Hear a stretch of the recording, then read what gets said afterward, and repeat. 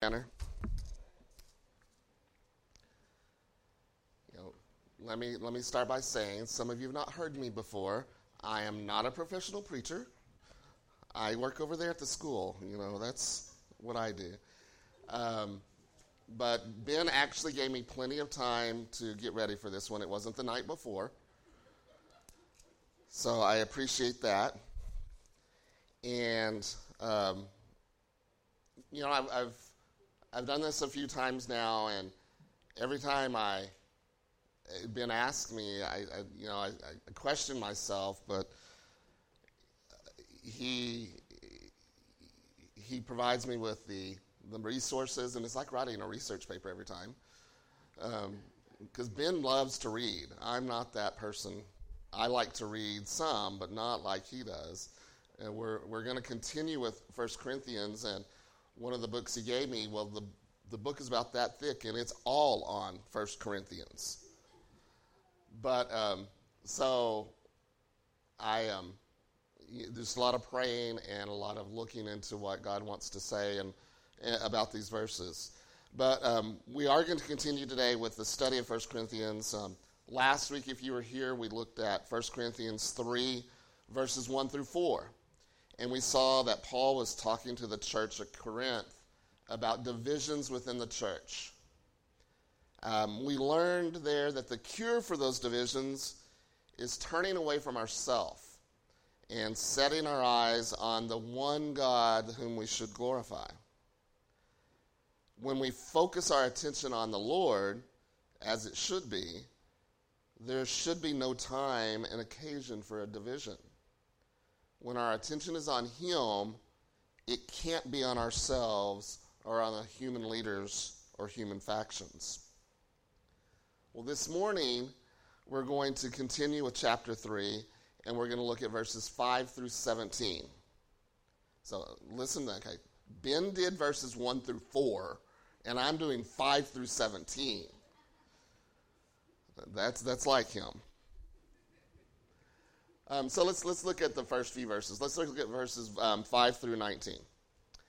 And follow along with me. It says, "Who then is Paul, and who is Apollos, but ministers through whom you believed, as the Lord gave to each one? I planted, Apollos watered, but God gave the increase. So then neither he who plants is anything, nor he who waters, but God who gives the increase. Now he who plants and he who waters are one, and each one will receive his own reward according to his own labor. For we are God's fellow workers. You are God's field. You are God's building." Remember last week in verses 1 through 4, we were looking at the metaphor of the baby drinking milk and growing up. Today we're going to look at a couple of different metaphors, and this one in these verses talking about a plant. And we're going to shift our focus from, or Paul actually shifts his focus from the Corinthians to himself and Apollos. Verse 5 says, "Who then is Paul and who is Apollos? But ministers through whom you believed, as the Lord gave to each one." Paul is trying to let the believers at Corinth know that Paul and Apollos are not the important part of this equation. The people of this church have begun to put Paul and Apollos on a pedestal. Paul's reminding them that they are merely servants. They are not the true leaders. They are the servants whom the Lord has employed to bring the Christians to belief. This is a humble but accurate assessment of the roles that ministers play. They were the vehicle of the faith of the Corinthians, but their effectiveness was not inherent to anything that they had done, but what the Lord had done in their lives. Paul's telling them it's not about what we as humans do. We cannot save anyone. The only one that can save someone is the Lord himself. The task given to Paul and Apollos came from the Lord himself. Hence it is the Lord's work. It's not the work of the ministers that should be featured. Verse 6 says, I planted, Apollos watered, but God gave the increase. Paul's telling us there that he planted the seed. He started teaching the gospel in Corinth in the first place. Apollos watered it by teaching after Paul left. But they're not the ones that matter. They're not the reason for the growth. God is who gives spiritual growth. It is the Lord alone who can give the faith to the spiritually ignorant and dead. We have no saving power. Verse 7 says, "So then neither he who plants is anything, nor is he who waters, but God who gives the increase." Paul's trying to make sure that the Corinthians understand where the credit belongs. The credit must be given to God, not to Paul or Apollos or any earthly leader. Another humbling statement. God expects us to plant. God expects us to water. But we are merely the tools that he is using. God is the reason for the growth, and all the honor for the accomplishment goes to God, or should go to God. Now, Paul's not downplaying anyone who establishes or strengthens churches. The issue here is not the source of growth. It stems not from human beings, but only from God. It's important here to remember that Paul is writing to the church of Corinth. He is writing to believers. So do those words still apply to us today? Yeah. So as we look at our world today, and we can see this happening all over.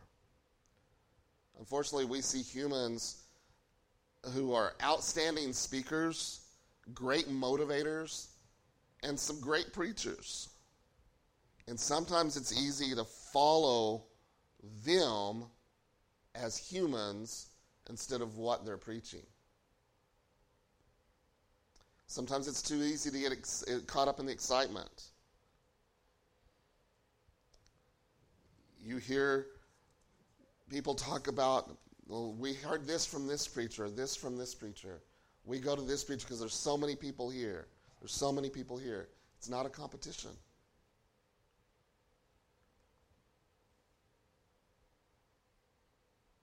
Like the Corinthians, we risk elevating human leaders and giving too much credit to people who are merely servants.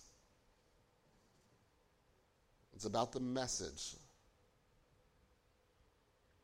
We are prone to see pastors and their ministries in competition with one another, where we should see them as fellow workers, both with each other and with God himself, who all have one purpose. Verse 8 says, "Now he who plants and he who waters are one, and each one will receive his own reward according to his own labor. He who plants and he who waters are one." Paul is telling us here that although we may have different roles in his church, we should all have the same purpose. And that's to serve the Lord as we carry out his will. Each one will receive his own reward according to his own labor. Be careful here. Humans love rewards. We talked about this a little bit in Sunday school. As humans, we are all about winning awards. We want an award for everything. Some of us even want a participation award. We're not talking about that type of reward. We're not talking about a reward that we will see right now. It's also not talking about salvation. Salvation does not, our works do not win you salvation. No amount of labor we do can win us salvation. Salvation came and comes from Christ dying on the cross for us and rising again. That's what wins us salvation. The rewards Paul's talking about here will come in the future And we'll look in that in the next few verses.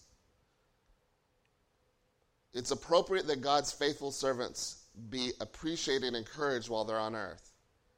It's okay to give praise to those preachers and to those that are sharing the Lord, but they're not to be glorified, not to be set apart, and they're not to be made the center of special groups or movements. Everything has to rise around Jesus, around God, around Christ. Verse 9 says, "For we are God's fellow workers. You are God's field. You are God's building." Again, Paul here reminds us that all ministers are equal workers in the field. We all have the same job, the same purpose. Maybe not the same job, but the same purpose.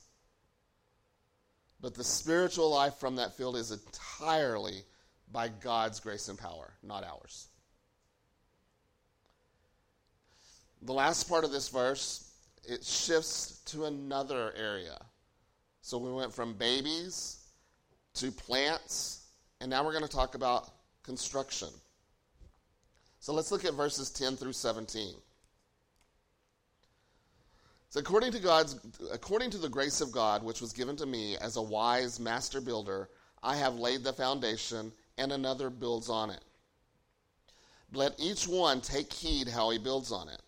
For no other foundation can anyone lay than that which is laid, which is Jesus Christ. Now, if anyone builds on this foundation with gold, silver, precious stones, wood, hay, straw, each one's work will become clear.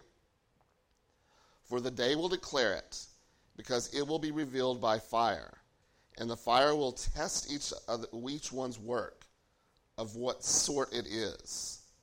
If anyone's work which he has built on it endures, he will receive a reward. If anyone's work is burned, he will suffer loss, but he himself will be saved, yet so as through fire. Do you not know that you are the temple of God, and that the Spirit of God dwells in you? If anyone defiles the temple of God, God will destroy him. For the temple of God is holy, which temple you are. Go back to verse 10. According to the grace of God, which is given to me as a wise master builder, I have laid the foundation, and another builds on it. Let each one take heed how he builds on it. So now we're looking at architecture. We're looking at building a house. In this case, we're building a church. We're building upon a foundation. Paul shifts this metaphor to architecture and portrays his work as establishing the church as a foundation. Paul does not take the credit for himself, for he notes that the church was founded by God's grace. He ends this verse by warning us to be careful how we build upon that foundation. Verse 11, for no other foundation can anyone lay than which is laid, which is Jesus Christ. Paul is telling us that the only true basis for a foundation of a church is the gospel of Christ. Any other foundation is not good. We have already seen from Corinthians 1:18 through 2:5 that Christ's crucifixion constitutes the baseline of his gospel. Everyone who has preached or led biblically with the church has been building on that foundation. The question, though, is what have they been building with? Verse 12 and 13 says, now if anyone builds on this foundation with gold, silver, precious stones, wood, hay, straw, each one's work will become clear, for the day will declare it, because it will be revealed by fire, and the fire will test each one's work of what sort it is. He says if anyone builds, he's referring to evangelists, pastors, and then to all the believers who are called to build the church through faithful ministry. And he gives us two categories here of building materials. The first category represents materials which are useful and beneficial in erecting a structure on the foundation of God's temple. He talks about gold, silver, precious stones. These quality materials represent dedicated spiritual service to build the church. This is how we want to build our church. The second category is wood, hay, straw. These are materials that are useless when building a superstructure such as the temple. Inferior materials imply shallow activity with no eternal value. They're not referring to evil activities, just useless activities. And we'll get more on that in a minute. Verse 13 tells us that each of our works will be judged on the day at the judgment seat of Christ. This judgment is, again, not about our salvation, but about what materials we used and how we used them to glorify God and build his temple. If we used the gold, the silver, and the precious stones, remember those were our best materials, then those materials will withstand the fire. However, if we use other materials like wood, hay, and straw, we will not be able to stand the judgment of fire. Now, this is not talking about hell, and it's not talking about purgatory. Fire will be used to test our actions. Paul is telling us that we have built with gold. Paul is telling us that if we have built with gold, silver, and costly stones, or otherwise, if we have preached Christ, loved one another, pursued unity, and obeyed the Spirit, then the fire will reveal how well we have built the church. These materials do not represent wealth, talents, or opportunity, nor do they represent spiritual gifts, all of which are good and are given to each believer by the Lord as he sees fit. These materials represent believers' responses to what they have and how well they serve the Lord with what God has given them. In other words, they represent our works. What have we done for God with what we have? Remember, we cannot be saved by our works. And we don't have to stay saved by our works. Ephesians 2:10 tells us that every Christian has been created in Christ Jesus for good works, which God prepared beforehand that we would walk in them. Works are not the source of Christian life, but they are the marks of it. So, how do we build on this foundation? First of all, we build by our motives. Why we do a thing is as important as what we do. A campaign of neighborhood visitation done because of compulsion or competition is wood. But visiting the same people in love to win them to the Lord is gold. Singing a solo in church and being concerned about how people like our voice is hay. But singing to glorify the Lord is silver. Given generously out of duty or pressure from others is straw.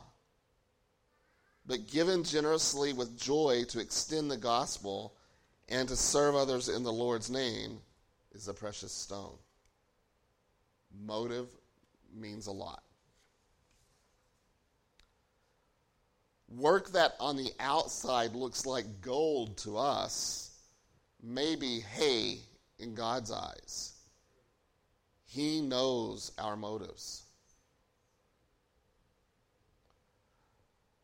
Secondly, we build by our conduct. Our conduct can be good, it can be evil, or it can just be useless, like the wood, the hay, the straw. Those are not evil things, but they're useless. So things we do can also be gold or wood, silver or hay, precious stone or straw. And God is the judge of what materials we use. Thirdly, we build by our service. The way we use the spiritual gifts God has given us, the way we minister in His name, is of supreme importance in our building for Him. So through our motives, our conduct, and our service. Let's move on to verses 14 and 15. If anyone's work which he has built on it endures, he will receive a reward. If anyone's work is burned, he will suffer loss, but he himself will be saved, yet so as through fire. This is not a judgment for sin. Christ paid that price so that no believer will ever be judged for sin. This is only determined to determine eternal reward. These verses make it clear that this is not a time of punishment, but a time of reward. Even the one that is built with wood, hay, or straw will not be condemned, but his reward will correspond to the quality of his building materials. When wood, hay, straw come in contact with fire, they are burned up. Nothing is left but cinders. They cannot stand the test. Gold, silver, and precious stones, however, do not burn. They will stand the test, and they will bring great reward. Roman Catholics use verse 15 to support the doctrine of purgatory.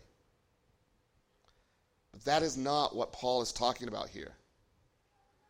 The fire in this metaphor does not purge a person. It tests the quality of their work, and specifically their work in building the church, either revealing it to be good or exposing it as poor.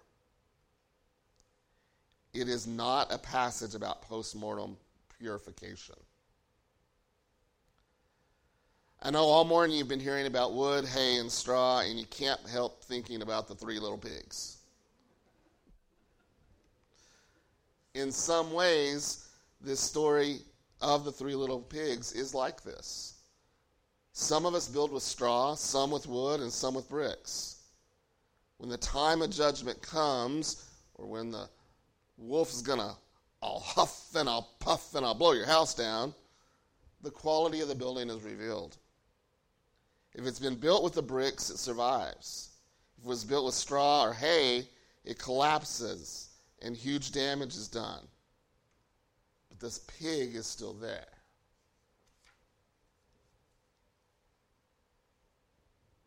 When a pastor preaches sound, solid doctrine, he is building constructively.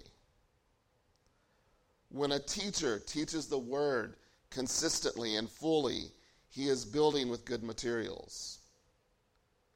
When a person with the gift of helps spends himself serving others in the Lord's name, he is building with materials that will endure testing. When a believer's life is holy, submissive, and worshipful, he is living a life built with precious materials. However, it's easy to fool ourselves into thinking that anything we do in the Lord's name is in his service, just as long as we're sincere, hardworking, and well-meaning. But again, what looks to us like gold may turn out to be straw because we have not judged our materials by the standard of God's word.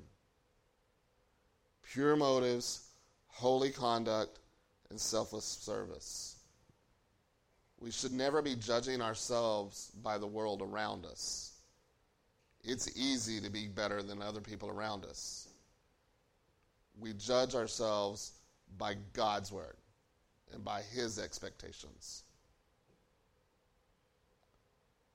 There's a third group of workmen here, the unbelievers, who we referred to earlier as evil.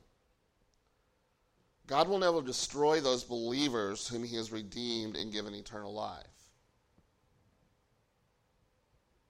But this final group made up of evil, unsaved people who attack God's people and God's work. This group of people can work either from within or without the church, destroying what God has built up. Verses 16 and 17. Do you not know that you are the temple of God and that the Spirit of God dwells in you? If anyone defiles the temple of God, God will destroy him. For the temple of God is holy, which temple you are. If you take and read those passages out of context, you may not get the whole picture of what Paul is trying to tell us here. The sacredness of ministry is evident in that the church is God's temple. And we make up God's temple. The context here indicates that Paul is not referring to us as individual believers, but as the church corporately. The reference to the church as the temple of God fits with the architectural metaphor which introduces this paragraph. Just as God resided in the temple under the old covenant in Israel, God's Spirit dwells within the new temple, the church of Jesus Christ. Verse 17 again refers to those unbelievers who set out to destroy the church. Paul says here that God will overcome and triumph over those unbelievers. As we finish up, let's look at what God expects of us as believers. Whether we are waterers, planters, or builders, it's important we follow God's will. Remember, our motives make a difference. Our conduct is key. Is our conduct good, evil, or just worthless? Our service to God will be judged. Are we using the opportunities that God sets in front of us to further his kingdom? Are we doing everything that we can in our area for God? And finally, as a believer, our salvation comes from Jesus and won't be taken away. But at the same time, our works for building his church will be judged. Are we using the right materials now that won't be burned up by that fire of judgment? Let's pray. Lord, we just thank you. We thank you for this church. We thank you for the believers that come together to serve you, Lord. We just pray that we take a few minutes and look at ourselves and make sure that we are building your church for the right reasons and with the right materials, so that when we are judged, that we will receive that reward in heaven. Lord, we thank you for all those that are here today. We just ask that you be with those that aren't. And thank you for everything that you do. In Jesus Christ's name I pray. Amen.